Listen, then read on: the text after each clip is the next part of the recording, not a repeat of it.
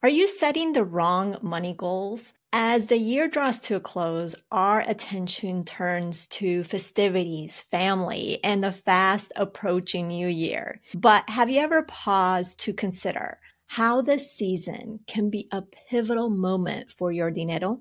Think about it. When you are most relaxed is when you can think more clearly. And when you think more clearly, you can be really the most productive, which is really such a golden opportunity to set the stage for your financial success. So grab your favorite warm beverage, settle in, and let's make sure that you're equipped to create money goals that serve you. You are listening to Her Dinero Matters, the podcast helping Latinas have increased confidence and control over their finances. My name is Jen Hemphill, and as an accredited financial counselor, my mission is to help you be more confident and simplify your finances so you can save more, get out of debt quicker, and build your wealth. So how exactly are we going to go about this? Back in January 26th of the year 2016, I released an episode 34, if you want to check it out, about setting money goals and how to win with them. Today, we're going to talk about that episode and see what has changed in 7 years. Will I still have the same advice or has something changed? I want to make sure that you make money goals that really serve you versus drain you, ones that will get you excited versus feeling dragged to do something that you feel forced to do. When it comes to making wrong money goals, I have been there because I have been doing money goals where things that I thought I needed to do for our finances. And not to say that they were a failure, but they didn't work out how I wanted to. And I didn't know why that was happening. I knew how to create goals and it just wasn't working out. And I'm sure you've been in the same spot where you have some sort of money goal, but something doesn't give, or you just don't feel excited, or maybe you had a setback, whatever it may be. What I'm going to share with you today is going to help you so you can create better money goals, create money goals that do serve you, not the wrong ones. And I'm going to talk about which ones are the wrong ones in a moment. One of the things that I addressed in episode 34 is why money goals aren't working for us. And here is what I said back then. Remember, I told you I was going to share with you why our money goals aren't working for us. And this is the piece why I think why it's not working for us. It's because we're not clear. We don't have clarity as to what we want. We are only following what the experts want us to do, what we're told and what we think we're supposed to do. But what we really need to do is get clear as to what we want in our life and really know what that looks like. I have to say that years later, I still believe this wholeheartedly. We have so much information thrown at us about what we need to do with our finances. It's all well intended, but what I think happens is that when we hear or read this advice on what to do, we find ourselves not doing it. It casts doubt. It can have us thinking that we're doing it all wrong. So we move forward in setting goals on what we are advised to do in the media, in books, and so forth, but really not look at our household needs. Let's put this in perspective. Let's say you have a child with special needs, and naturally in that situation, more of your money is going towards serving your child with special needs. And of course, the money that you have is only going so far. So then you get into debt. And then that leads to feelings of shame and failure. Instead, you need to look at your specific situation, your specific season of life, and know that you're doing your best. The focus in this instance needs to be on your child. Here's another example and a more personal one to me. So years ago, we were needing, especially at the beginning of our marriage, we were needing to make big purchases such as furniture, such as the washer, the dryer, a fridge, all those stuff. And we, instead of going into debt, we really went into our savings. We drew upon that and we chose not to go into debt. Of course, that meant we weren't saving more, we weren't investing, we weren't doing all those things at that time. So we could look at it one or two ways. We can can look at it as failing because we weren't saving like we were supposed to. We weren't investing for our retirement like we were supposed to. Or we can look at it, hey, we didn't get into debt. We really intentionally took money out of our emergency savings and those places to make these bigger purchases and not get into debt. So you need to look at it from a different perspective versus what is being thrown at you at the media. Oh my gosh, don't get into debt. Make sure you save. Make sure you invest. All of those things. They're well intended, but you have to look at your own situation. Before we jump into today's content, keep your ears peeled for a unique reveal I'll be sharing midway through the show. It's something special just for you.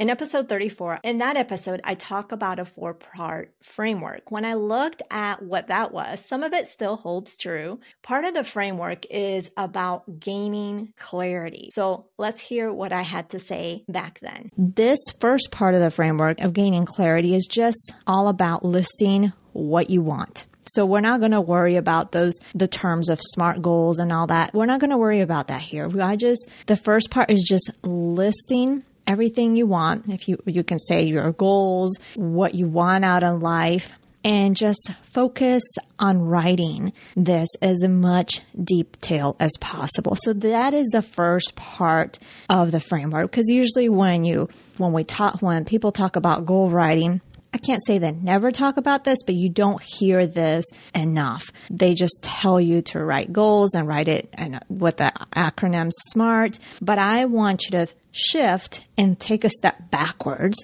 and gain clarity as to what is it you want in life? What does that look like? And list all those things. And don't be afraid to dream big. Allow yourself to receive these things that you want, to receive the life that you want.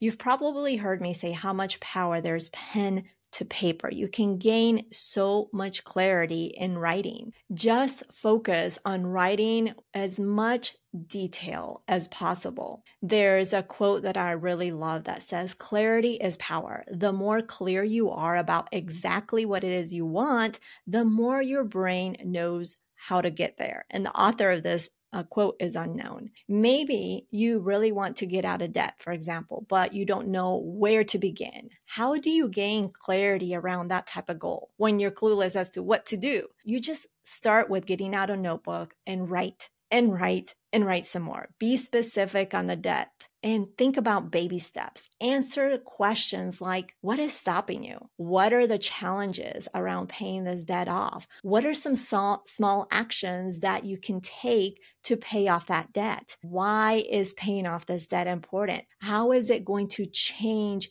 your life? How will that free you up money? What will it do with your household finances? And just make sure that you're taking care of yourself. This is important. You really can't have clarity when you are tired or overwhelmed. So just make sure when you do that, you are rested and not overwhelmed. I also talk about prioritizing in terms of long, short, midterm goals. And here is what I said back then. The second part is about prioritizing. And that's something that is a challenge for people that I've worked with, is prioritizing those goals. Because again, it comes down to what should I do first, right? Because we want to look at the experts and, well, you should pay this high interest loan off first. But what in essence, you really need to look at, again, getting clarity on what you want and listening to yourself, not being afraid to listen to yourself. While you can do that, to make things simpler, just prioritize what's most important to you right now. What would make most sense? What can you achieve the fastest and create some quick wins around? No one wants to be working on goal for years. Let's face it. You can actually, those long-term or midterm goals, you can break those goals down into smaller goals that are more achievable and more quick to achieve. I also, in that episode, talked about flexibility. Being flexible and gentle with yourself is so important and so overlooked. I talked about it then. I'm talking about it now. Life will happen, and sometimes you may achieve a goal like paying off debt only to fall back in debt. Has that happened to you? It reminds me of my own health journey. For example, the time that I gained weight and I thought that if I did certain steps and lose the weight, I would be set, right? I did those things and I would be set. But weight fluctuates no matter what.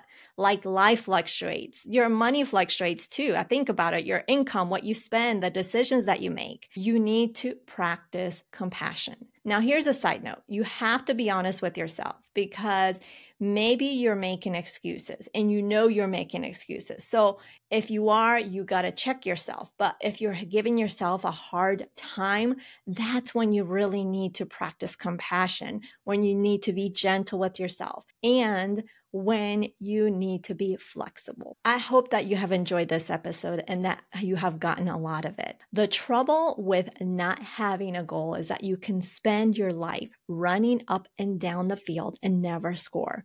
That is a quote by Bill Copeland. So to avoid creating the wrong money goals, make sure that you trust yourself. You know what's best. You want to gain clarity on what it takes. And you want to prioritize what is most important and be flexible and practice compassion with yourself. And this is the last quote I'm leaving you with because I'm loving this. If you want to be happy, set a goal that commands your thoughts, liberates your energy, and inspires your hopes. That's by Andrew Carnegie. Next week, we get to meet an amazing Latina comedian that will be sure to inspire you with the belief she has had in herself and her tenacity. Bueno, pues that is everything. Thank you so much for joining us for today's episode and taking time out of your busy schedule. You can check out the show notes over at jenhemphill.com/375. That is jenhemphill.com/375.